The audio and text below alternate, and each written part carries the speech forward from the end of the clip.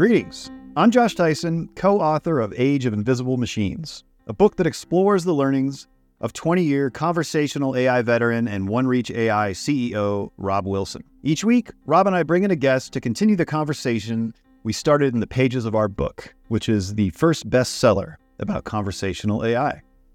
This week on the Invisible Machines podcast, we're talking about how software is getting cheaper and easier to produce, and how that will disrupt and reshape large software companies. What will happen to incumbents like OpenTable when their space is flooded by hundreds, if not thousands, of smaller competitors emboldened by AI? We're also curious how these disruptions will affect the ways VCs invest in technology.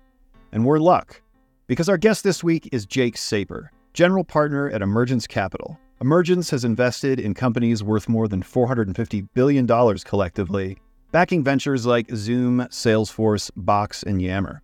Jake joins the conversation as a successful investor who is quite hip to the challenges and opportunities presented by generative AI. This is a super fun and jam-packed episode, so let's dive right in. All right, well, Jake, thank you so much for joining us today on the podcast. We are really looking forward to this conversation. Stoked to be here, Josh and Robb. Thanks for having me. Awesome. And Robb, pleasure as always seeing you once again on my computer screen here. Yes, that's where I usually am. Yeah, that's true. We see each other a lot on this screen. So actually earlier today, Robb and I were having a conversation, not on a screen, just over a phone. And we were kind of talking about, in terms of productivity, there are kind of like four basic interactions that we have with machines. There's browse and search and communicate and program. And it occurs to us that every single one of those interactions is about to be disrupted majorly by conversational AI. I think in some instances that's already well underway. But kind of in that same moment, it seems like a lot of the analysts and investors that we talk with are still kind of looking at it in this point solution mindset. It still seems like there's a tendency to want to hold on to a moment where, each little piece of software was special and had a right to be really expensive. So we thought it'd be interesting to kind of get your take on kind of where the investment world is, and then also kind of where your thinking is around this technology. This idea of enhancing our existing software with generative AI versus systemic, like rip it out. What's your thoughts there? Is this, how long is this going to last where we think that adding a motor to our bicycle is better than creating a car? It's a good question. I mean, I can start by like framing this in the context of broader technology shifts as I see it, if that's helpful. Sure. So my firm Emergence was founded in 2003 on a thesis that software would move from on-premise to the cloud. This is early in that transition, but that was obviously a very fundamental technology transition. And largely that thesis has played out well. The first investment that the firm made in 2004 was in Salesforce. And I think the reason why Salesforce was able to win in that era was it was really, really hard for the incumbents to adapt. Right? It was really, really hard for Siebel, the dominant CRM system of the time, to try to re-platform the entire thing to move into the cloud. That's technically very challenging, was also culturally, I think, difficult. And so a lot of the incumbent players back in that tech transition died. This is likely a tech transition of similar or perhaps even greater magnitude than that one, but it is one in which incumbents are better suited to play, which is hard to admit as a VC who funds startups. And I think you guys obviously, it sounds like have a bet towards the newer players based upon the intro there. I think that there are opportunities for newer startups to outrun incumbents in this era, but I do think that distribution advantages are real for incumbents, and I do think that it is easier to integrate this stuff into your tech stack than it was, for example, to integrate cloud software back in 2003 for an incumbent. So you are seeing most large software players have some sort of AI-enabled version of their product. I think we're still largely in tire kicking mode to know like which of these things is actually going to have real uplift or not. There are certain ones that it's quite clear, like GitHub Copilot is really doing quite well and users really like the product. Whether or not the broader Microsoft Office Copilot suite gets the same kind of adoption is still very much anyone's bet. It probably will vary based upon how they price and package it. But zooming back out for a second, it's still very early days to know how these incumbents are riding along their bicycles. To further the analogy, I do think that there are likely going to be some soft underbellies for these bikes that give startups an opportunity to potentially outswim them or outbike them, outrace them. And I actually think, like, apropos of what you guys are into, I actually think that UX is a core area in which incumbents may be vulnerable to startups in the age of generative AI. Yeah, I couldn't agree more on that. I think that is the downfall. They're not, as you say, they're prepared. I'd say, first of all, no, from a design standpoint, I don't think they are, because they've never adopted the design first. It's all paying lip service to it. So I think very few of them are actually wired to care enough about the experience to pivot. But the more concerning thing for me is the business model, charging a lot of money for things that will be very easy to create. It's very hard to let go of a revenue stream, right? And since we always see the adoption curve being like, small at the beginning and large at the tail, there'll always be this desire to exploit the late adopters by, not dropping your prices, right? Because I mean, we're so quarter by quarter, if you're public, that, telling the market you're going to spend, 6 quarters going down so you can go back up seems to be a really, really tough message and a tough pill to swallow. I think that's even hard for startups to tell their VCs, right? Sure. Yeah. I think that's a hard message no matter what size you are. And so I think that's the thing that concerns me. And you mentioned distribution being a thing. I don't disagree, but I do have a lot of ideas on how I think AI will disrupt distribution. And when you fundamentally pull the carpet out of distribution, then everything's upside down, right?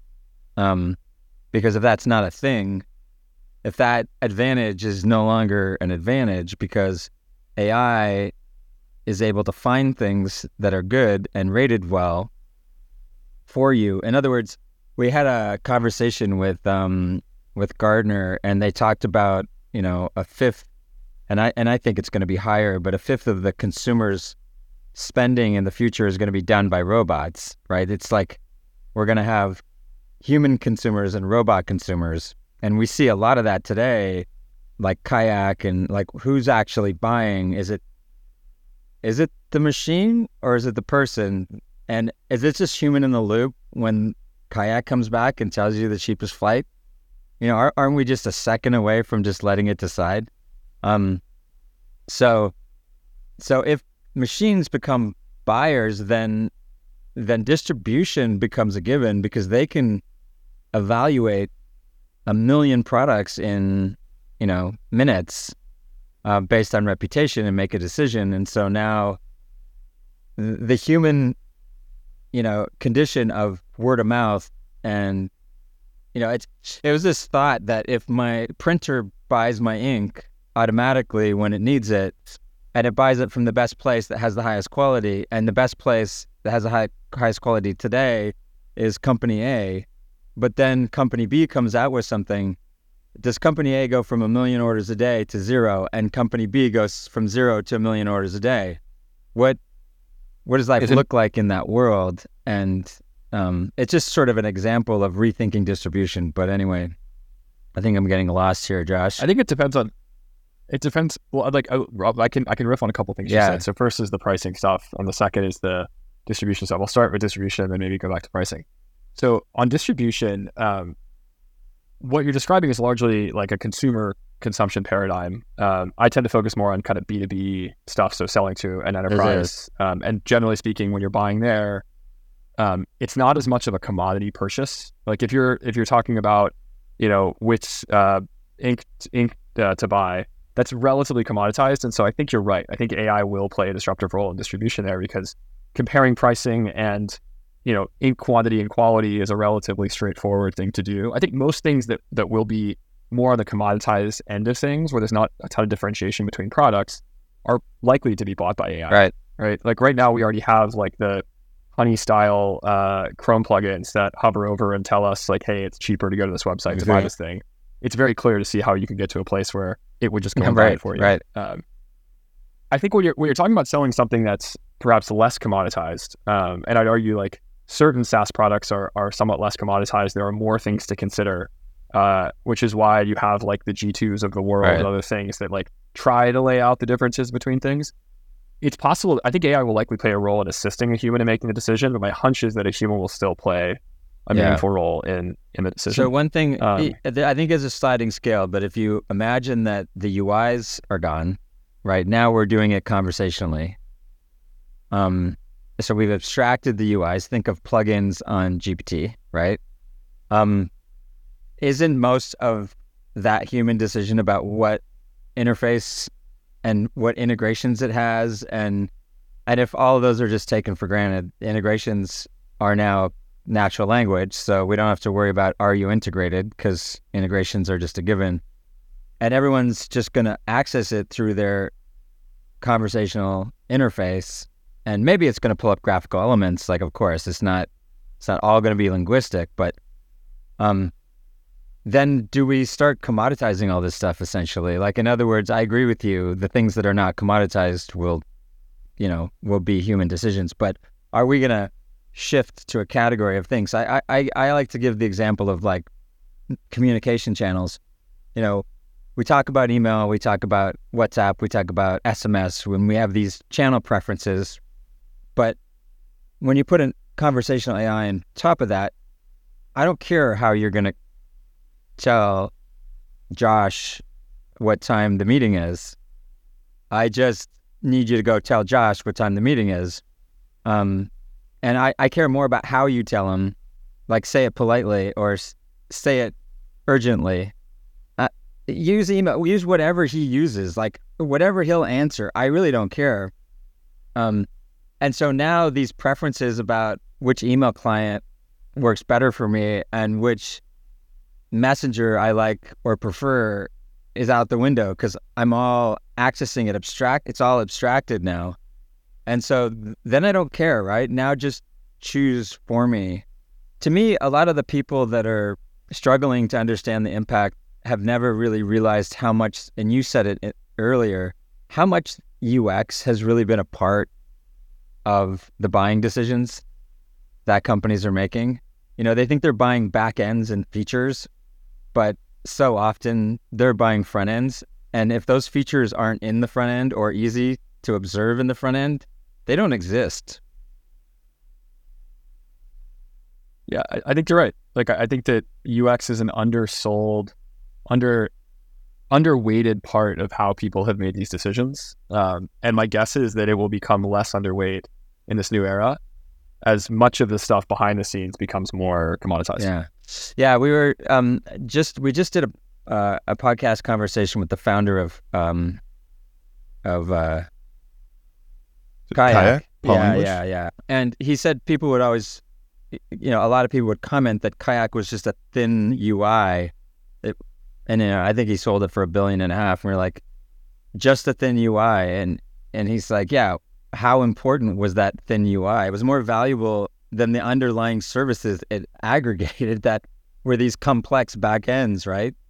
And it just showed like how in this day and age someone could say it's just a thin UI. It's surprising me. It just evaluating. Well, I think the best way to think about it is like, how much differentiation does this UI create? In the case of Kayak, presumably it was enough differentiation from Google Flights and whatever else was out there that it got them to the exit they needed. I think it is true, though, that for many Gen AI enabled applications today, the level of UX differentiation they've achieved today does not create enough differentiated value on top of, for example, the LLM, the underlying large language model, to be sustainable. Yeah. I think like what's happening is that the LLM providers themselves, most notably OpenAI, their UIs, their UXs are enhancing. Obviously, a year ago, there was no ChatGPT. There was just an API, so there was no UX. Right. And so by definition, these applications had to exist. Yep. What's happened over time is that OpenAI has taken their UX more seriously, and they've released ChatGPT Enterprise, and they're trying to be more thoughtful about what would it be like to just interface directly with us versus having to interface with an intermediate application on top of it. That being said, there's real need for particularly what we call job to be done specific use cases to have job to be done specific UXs on top of these LLMs. So I'm not suggesting that ChatGPT is the right UX for the majority of business use cases. I think it's probably not. But it is true that the enhancements they have made over the past year from a UX perspective, I think have put into question a number of the companies that have been built on top of OpenAI. Yeah.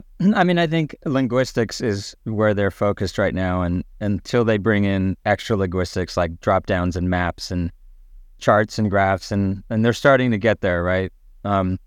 There's not enough bandwidth in pure language for a lot of tasks, but yep, agreed. But we're going to see that change very rapidly. And I can't help but think if I go get a table through ChatGPT, through the plugin that is OpenTable, at what point do I not care what plugin it is? Like I care now because it's a paradigm I understand. I know what OpenTable does. I'm familiar with it. But if I'm, somebody who's never used OpenTable before, why do I care what plugin? Just give me a table. I don't care who you get that table through. And I don't know how much value OpenTable now has in the world if you don't have me as the user. And more importantly, what if the restaurant owner is now going through ChatGPT to say how many tables they have available?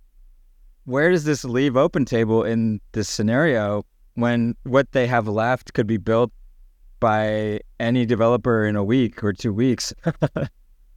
If that makes any sense, right? And you're saying like distribution, does it matter?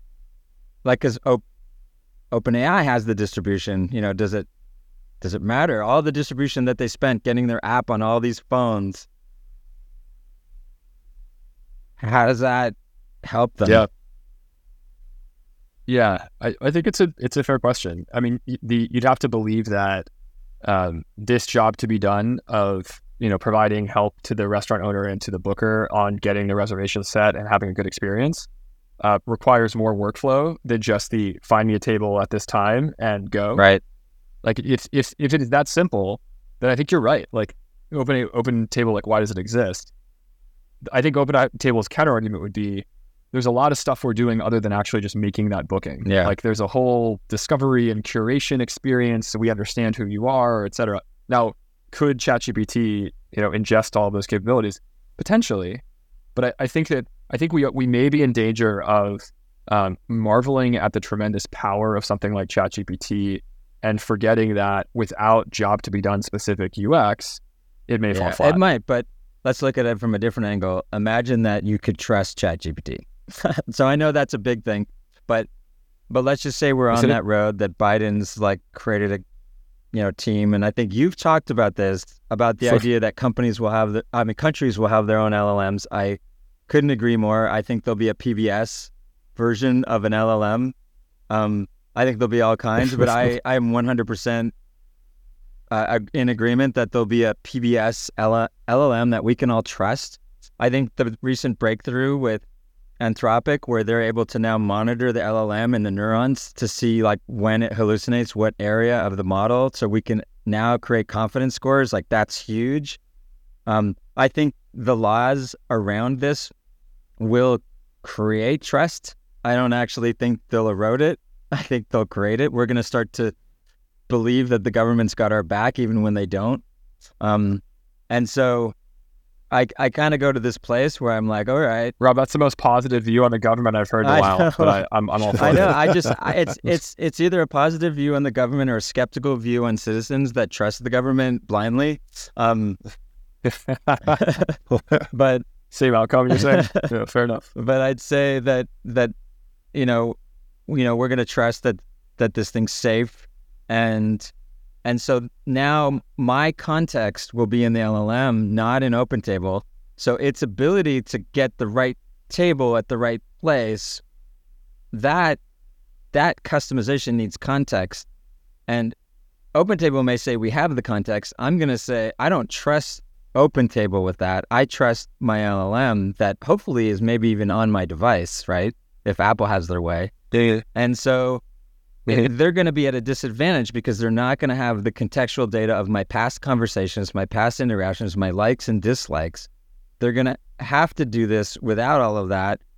And if they ask for that, I'm not going to give it to them because the laws are going to be such that they're not going to be able to store it or keep it, except ephemerally. And so they're going to have some super unique algorithm that suggests food to me that I would give them my life story just to get the right table. So I think they just become transactional at that point because right now you're saying they're doing all this stuff, but all that stuff requires context and knowledge about me, context and knowledge about the restaurant, what they have to offer.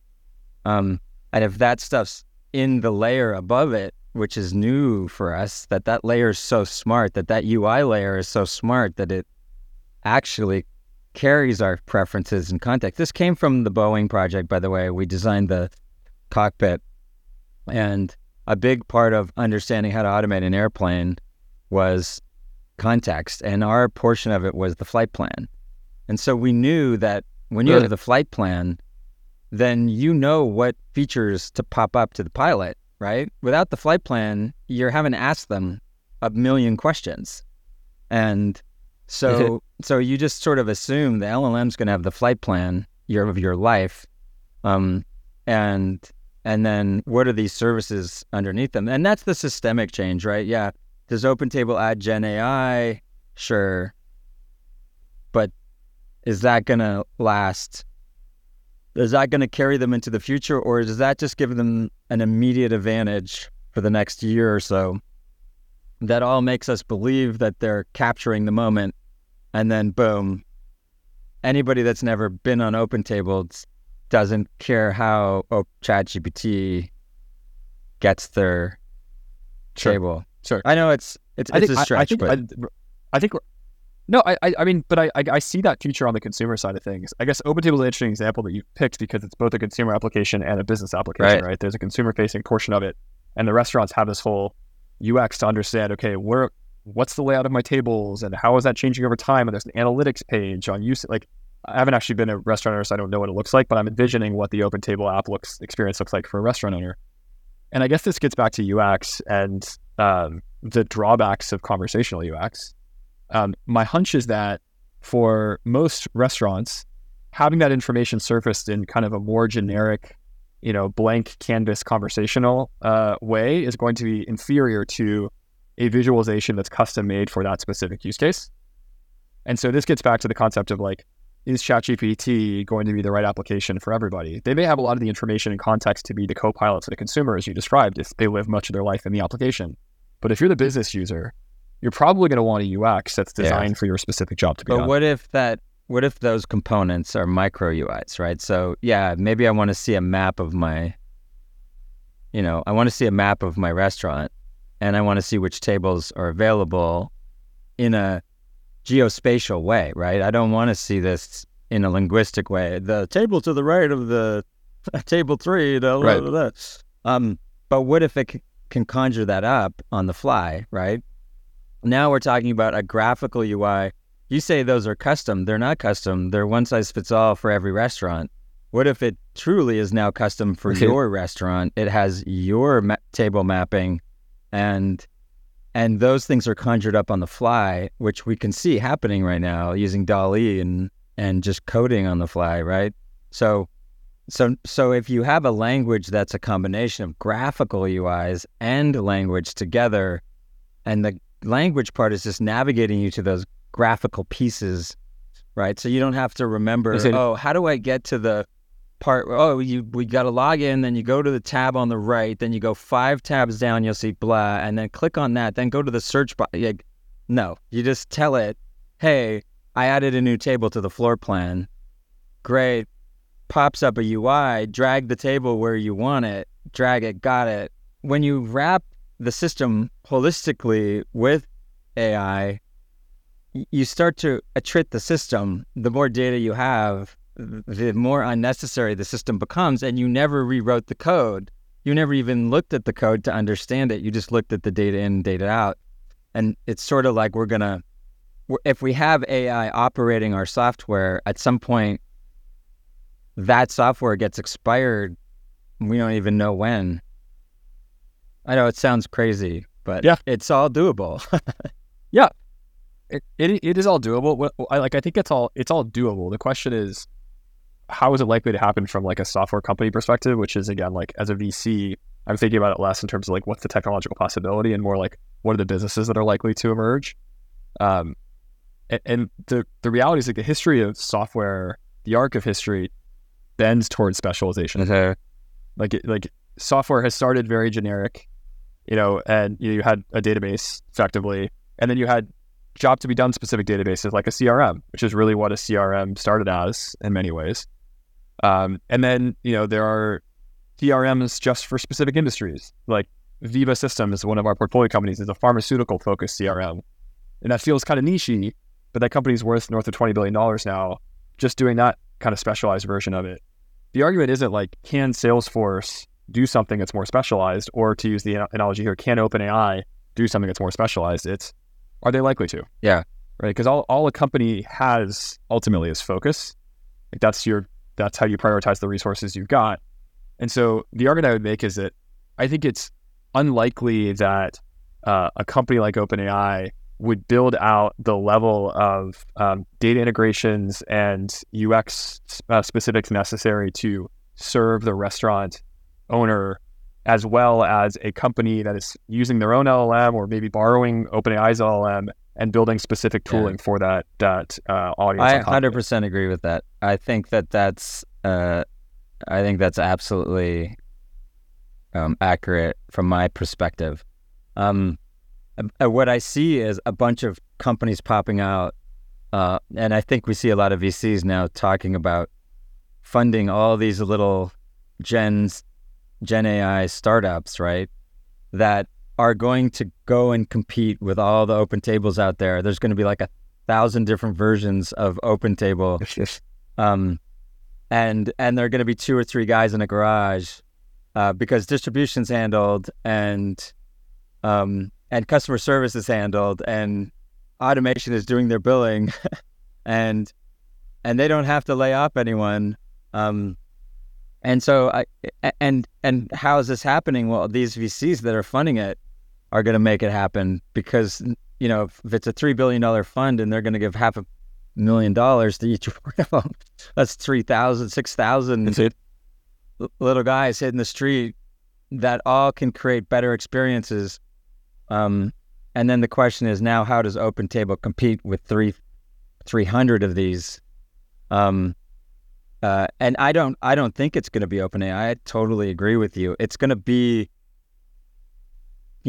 Bob and Jeff in their garage that created a very specific experience around booking a table. And they're probably going to be chefs.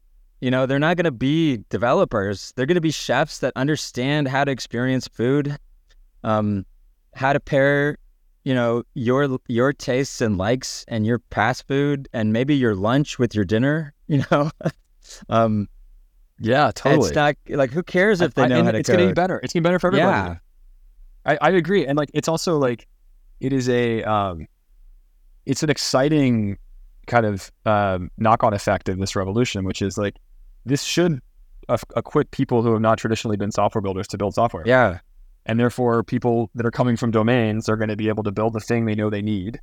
My hunch is that the very best companies, the companies that really pop out, you're going to have the domain expert, and you're also going to have someone who traditionally understands software, because there is still going to be a bunch of data integration stuff in the back end. There's still going to be a bunch of enterprise security stuff you're going to have to figure out. Like, this doesn't like magically make the difficulty of building software go away. No. I think it just makes a lot of the initial building blocks much easier. Yeah, I agree. I think to demonstrate that, you said CRM. I like to always talk about the disruption of CRM because everybody thinks it's so big and it feels like a search engine. I feel like I'm talking to people 2 years ago when they said Google owns the search engine space and there's no threat until there was one. Yeah. So yeah, I want you to imagine that every conversation that we have, including this one, an LLM is pulling out all of the biosketch, like data about you that you said, your name, blah, blah, blah, blah, blah. And it's just creating a biosketch. A biosketch could be, think of a LinkedIn page or a Wikipedia page or a resume, right? So it's a document. It's not a structured table. And so what's beautiful about that is I don't have to predict what I need to collect on you before. I don't need a whole team of data scientists. I don't need a schema. I don't need tables. I just need a document. And that's going to go into a vector DB. And then anytime I want to find out about your likes or dislikes, I'm just going to go there and I'm going to skip all the traditional software. I'm not going to need SQL connectors. I'm not going to need any of that because I've collected more information on you in 2 months of talking to you and probably in one conversation than any of these companies have in their structured databases. So somebody still has to build the ability to store that unstructured data, that biosketch, and the ability to mine that biosketch. But that's so much easier than implementing Salesforce and trying to build all of these queries on top of it. It's something one guy is going to be able to knock out in a couple of weeks. I do think that logic, that programming logic, that critical thinking will be necessary. But I think it just became not just equal to Salesforce, but he's going to be able to do things, or she, that you can't do with Salesforce today. I think that's likely true. I think there's an even more fundamental point that harkens back to an earlier part of the conversation, which is that Salesforce has a massive business that it has to defend. Mm-hmm. And let's just say for a second that it's true that the better way to do CRM is through a conversational interface. I'm not saying it necessarily is, but instead of having the WYSIWYG point and click approach that is standard for Salesforce today and most of SaaS, let's say that like more of the open canvas chat interface is the superior way to do CRM. If that were true, the issue isn't can Salesforce do it, because they can afford to hire whenever they want in terms of development. They bought Slack. I think they already know it's going to happen. Sure. Yep. But the question is like, would pivoting the business is there a real innovator's dilemma or counter positioning challenge for them? And I think there is in that case, right? Like, because you have to maintain the massive amounts of revenue you currently have, and if you all of a sudden say, hey, we were wrong, this is the better interface, use this one, you're putting most of your legacy revenue at risk, and therefore the business at risk, which is why disruption happens. Yeah, one of the guys who used to work with me in a prior company is now the lead designer of Slack. And it's interesting how, these two companies trying to figure out a complete different version of the future is going to play out, because it's been, I don't remember who said it at Salesforce, but they said Slack will be the new interface for Salesforce. But I think they're struggling. This is my opinion. He didn't say this to me, but my opinion is that they're struggling to figure out how to maintain that. Like, they've got a whole huge ship moving towards making money a certain way. Trying to get Slack in there, at $8 a user, is a really tough shift for them to make. Even though they bought it, right? Even though they made the big move, it's hard. It seems challenging for me that even with that big move, which is bold, I would say very aggressive, hats off. But can they give Slack the room to really cannibalize that other business? And I guess we'll see. But I think it's hard. It's hard because you have to defend your core thing while also be thinking about the future, and sometimes those two things are at odds. Well, how does the idea of like this thin UI layer, if you apply it to the B2B SaaS world, you mentioned like these bigger companies are in position to really integrate AI well, but I think at the root of that is getting all these different components, these legacy systems within them to communicate with one another. And so the paradigm starts to shift, right? Where like instead of wanting to create the most complete software in a little black box that you maybe let talk to some other components in limited ways, it seems like there's more value in being open and able to connect with other things. But that is like such a fundamental shift to like what a product is. Can that be reconciled? Like how do investors go about making investment decisions in a world like that, and also a world where it's long-term investments that will really have the bigger payout? It's not like there's ways to make financial gains in the short term using generative AI, but they tend to be kind of dead-end solutions on a pretty rapid timeline. Like I can tell you the framework that we have been using around this tech trend and investing around it. We are still in this phase of, the reality is these products have only been accessible to builders for a year or so. And so we're still in the very, very early days. And so as a result, a lot of the applications that have been built on top of this technology add questionable levels of value on top of the technology. And so the simplest way to think about it is, how much value are you, the builder of this product, adding on top of the LLM? Right. If the answer is a ton, then your thing is probably defensible and going to live for a while. If the answer is some, then like the underlying LLMs are getting so good and those UX experiences are getting so good that like you may not be long for this world. And so like that's the very simple framework that we've been using. Yeah, I like it. And I think you could divide it into like value technically or more value experientially, because I think the design value is where... Sure. Yeah. When I say value, I actually mean like, again, think about the business lens, like how much end business value are you getting? Right. Good point. Yeah. So like, which is a combination of those two things. It's the technical, like what is the innovation you're adding on top of the LM, but it's also the UX, and because the value could be, this is just way faster for my sales rep or support rep or whoever's using this to do it versus going to the LM. And that may be a ton of value. Yeah. Which could be, defensible. If it's like, hey, I've got a marketing person and it saves them a little bit of time to use one of these marketing-focused Gen AI tools. But the reality is, like, we get 80% of that value, and it only takes, a little bit more time to go straight to ChatGPT to get the information. That may not be as defensible. One thing I do think that is like kind of undersung or under-discussed in this world, which is like, this is not a popular thing to say, but I believe it to be true. I think that boring old SaaS workflow is still going to be very important in this next era, because I think that boring old SaaS workflow is a core part of the differentiated value add on top of an LLM.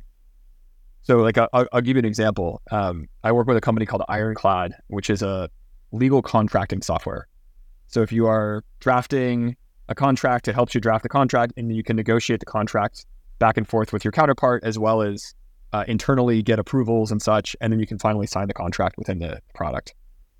There are a ton of Gen AI enabled legal companies now that are helping you do things like highlight a clause and say, make this clause mutual. And then the AI comes back and actually edits the clause. And it's astounding. Like, a lot of these companies that popped up in the last few months have functionality that can do that. So does Ironclad, by the way. They have their own versions of this. But what I think will ultimately make a company like Ironclad stand out relative to all the people who have come up with similar point solutions like that is that the job to be done of drafting, negotiating, and ratifying a contract is much bigger than the narrow concept of help me iterate on a clause, give me AI, advice on a clause.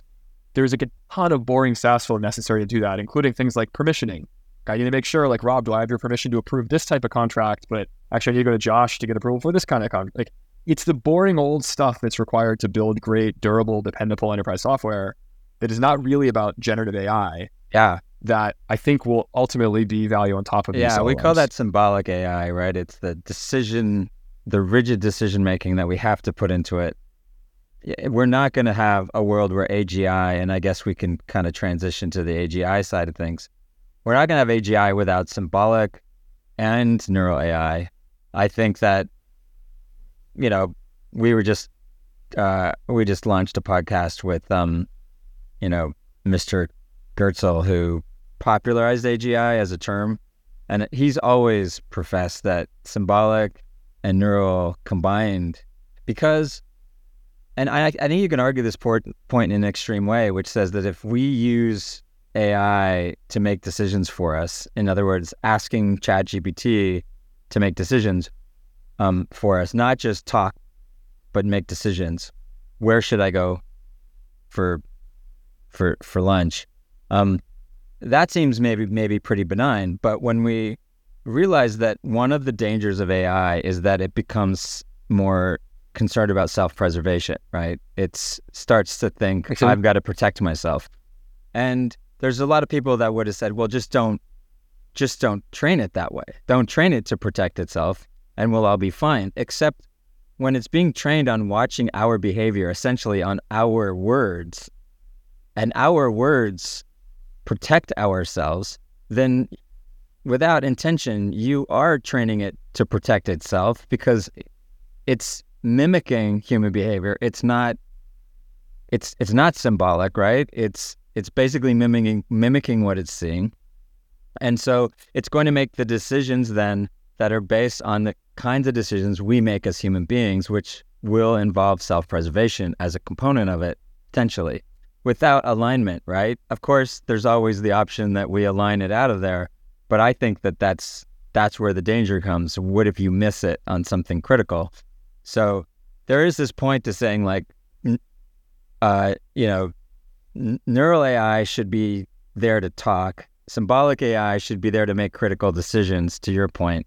And if that symbolic AI is just simply an algorithm that we've coded, fine, as long as we know what the outcome is. And when it comes to contracts, you don't want contracting decisions to be made neurally. You want them to be made symbolically. The thing I would say is, though, it may not need to be made by a human symbolically. A human can design the rules and ask a machine to follow the rules it designed. So it's still a human doing it, but it doesn't mean that the human has to look at every single one. But I think what you're saying, I've said in other ways, which is there's a lot of room for companies to weave between symbolic and neural AI, a solution that is a really elegant combination of both of these that give us the security of decision making, but also this beautiful, easy to use UI with components, so that we don't have to log in to SharePoint anymore and try to find out where that contract is that we're working on and who commented on it last, and like, I don't really care, and whether it was signed or not, like, just something else should take care of that. And you should just be able to say, hey, pop up the contract for blah, blah, blah. And it should pop up given that you have permission to do it. To your point, that permission being symbolic AI, not neural, like, oh, you seem like a good enough guy. Yeah. So yeah, I think there's just a lot of skills, like just an army. It's like an app store of these things. And then we have generative and open AIs of the world that will just be our navigation of these apps. Yeah, I think that's very possible. One thing I wanted to comment on, Rob, that one of the first comments you made was around pricing. And like folks worrying about, being reluctant to drop pricing. I think there's an even more perhaps foundational change or threat that could be afoot here to an incumbent, which is that the pricing model itself could change. Right. So not just the levels could drop, but like, SaaS software today is charged largely on a per seat basis. There's been a growing popularity to also charge on some sort of usage basis, which is interesting. On but I think that like you're starting to see some experimentation on about people charging on an outcomes basis. Yeah. So instead of charging, on how many people you have using it or how much you use it, rather like, what did it achieve? Yeah. Did it achieve the thing that we wanted to? And if so, pay me on that basis. Yeah. I think as this software starts to get good enough that it replaces things that were traditionally performed by services, right? Like jobs that were traditionally done by people because they were too complex to do with software are going to increasingly be possible using software. That's a fascinating idea. The question is, do we adapt those business models, right? Because a lot of services are charged on like some deliverable. Like I'm hiring you to go do this thing for me. Yeah. And so it's very possible that the software we buy will start to be hired on the basis of, did you achieve the thing I asked you to do? Yeah, I think Goetzel would be just nodding vehemently right now if he heard you say that. He thinks that whole transaction will be blockchain based, and that the whole payment system for outcomes will be handled in a crypto decentralized way. So that's what I think Singularity Net is pretty much all about, that he created. I 100% agree with you that I'm not going to pay you to try. I'm going to pay you to do.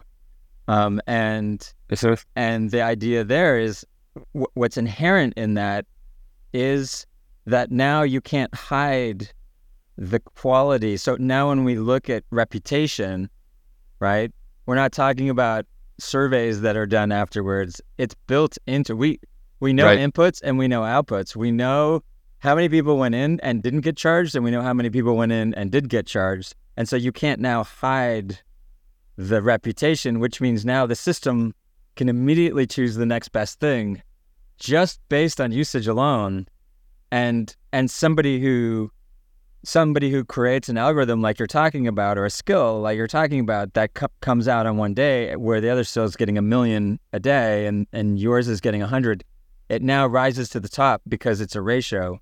Now there'll be a bunch of gaming the system and blah, blah, blah, but that'll get handled. But I think you're 100% right.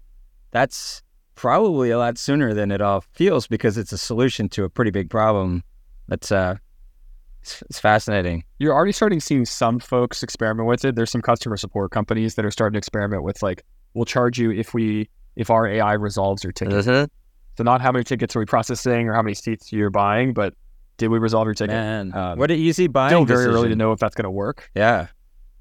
It's early to know if it's going to work or not. And there's risk, right? Because you don't know if the thing is going to be good and piss off your customers or piss off your customers. Like there's risk, right? But I think it's a very aligned business model if it starts to work. Yeah, we've talked a lot about just like a possible future where reputation is kind of the thing globally, right? Like not just within companies or surrounding their products, but along with being like companies having a score, there's like customers get scores too. Like you can't, like people won't be able to kind of game the system by, going into an interaction pissed off, wanting to talk to a manager. Like everyone kind of has to play in this way, which could have, both good and bad outcomes, but certainly some good ones. Yeah, I think there's also the AI arbiter, right? Which is, to your point, it can help figure out whether these things are fraud or not, or because we can live in grays now. We don't have to live in black and whites, right? We can find out if people were truly satisfied, with the experience, because we have conversation to do it, to say, hey, how, just write a, brief sentence on how happy you were, and you'll get whatever 5% off. And there's like an interesting idea too, where like you have these automations running, and then you're hoping that they meet their goals in order to get paid. But maybe there could be people on all sides of the equation chipping in to help get it across the finish line. It could be someone who works for the company that created the automation. It might be an employee within the organization that's using it. It might even be the person on the customer end who just suggests, like, hey, I've been through this enough times to tell you that it might be better to do it this way. And then there was like a way, I mean, obviously, like everyone could maybe share and some of the profits there too, which sort of obliterates the clean little lines that we draw. Yeah, in my view, OpenAI is like just a channel. You're going to create this plugin skill, and to your point, that's going to be an experience, and that's going to be a curated, well-designed experience by somebody who knows what they're doing, so that you're not automating what you do, but you automate the way you ought to do something, and you're going to subscribe to that like you would buy a book, and subscribe to their system, and you're going to subscribe to updates to that because they're going to constantly be improving how that works and how that experience is. But I like this other idea that, you know what? No, you're not. You're just going to pay for the outcomes, and they're going to keep increasing the quality of it so that they get better and better outcomes. And that's how they're going to get paid. So all they're going to be thinking about every day is, how do I get better outcomes out of this thing? And that any attempt to game the system will put you in jail. It's not literally, but maybe literally. Exactly. Well, I mean, it depends on the use case, right? Yeah. But just like Amazon, if you try to game the ratings, like your product just gets banned. Right. So exactly. Wow. Cool. We covered a lot. We travel. We did. I think we just redesigned the whole future of software industry as a whole. Economy. Yeah, and the economy. Yeah. And the economy more broadly. SAS, take note. You get an award. Well, excellent. Thanks for taking the time, Jake. We really appreciate it. Yeah. It's been a lot of fun. Thanks for having us. It's fun. It's great. Hey, thanks again for tuning in to Invisible Machines. Don't forget to follow Invisible Machines wherever you get your podcasts so that you can hear new episodes as soon as they drop. You can also watch this podcast on the Invisible Machines YouTube channel. Thank you so much to everyone who listens to this podcast, and especially to those of you who leave comments, because we've received a lot of really useful commentary that has helped us shape this podcast as we move forward with it. Thank you, as always, to our producers, Elias Parker, Kate Timchenko, and our video editor, Michael Litvinov, for making this podcast look and sound wonderful. We look forward to catching up with you again next week, right here on Invisible Machines.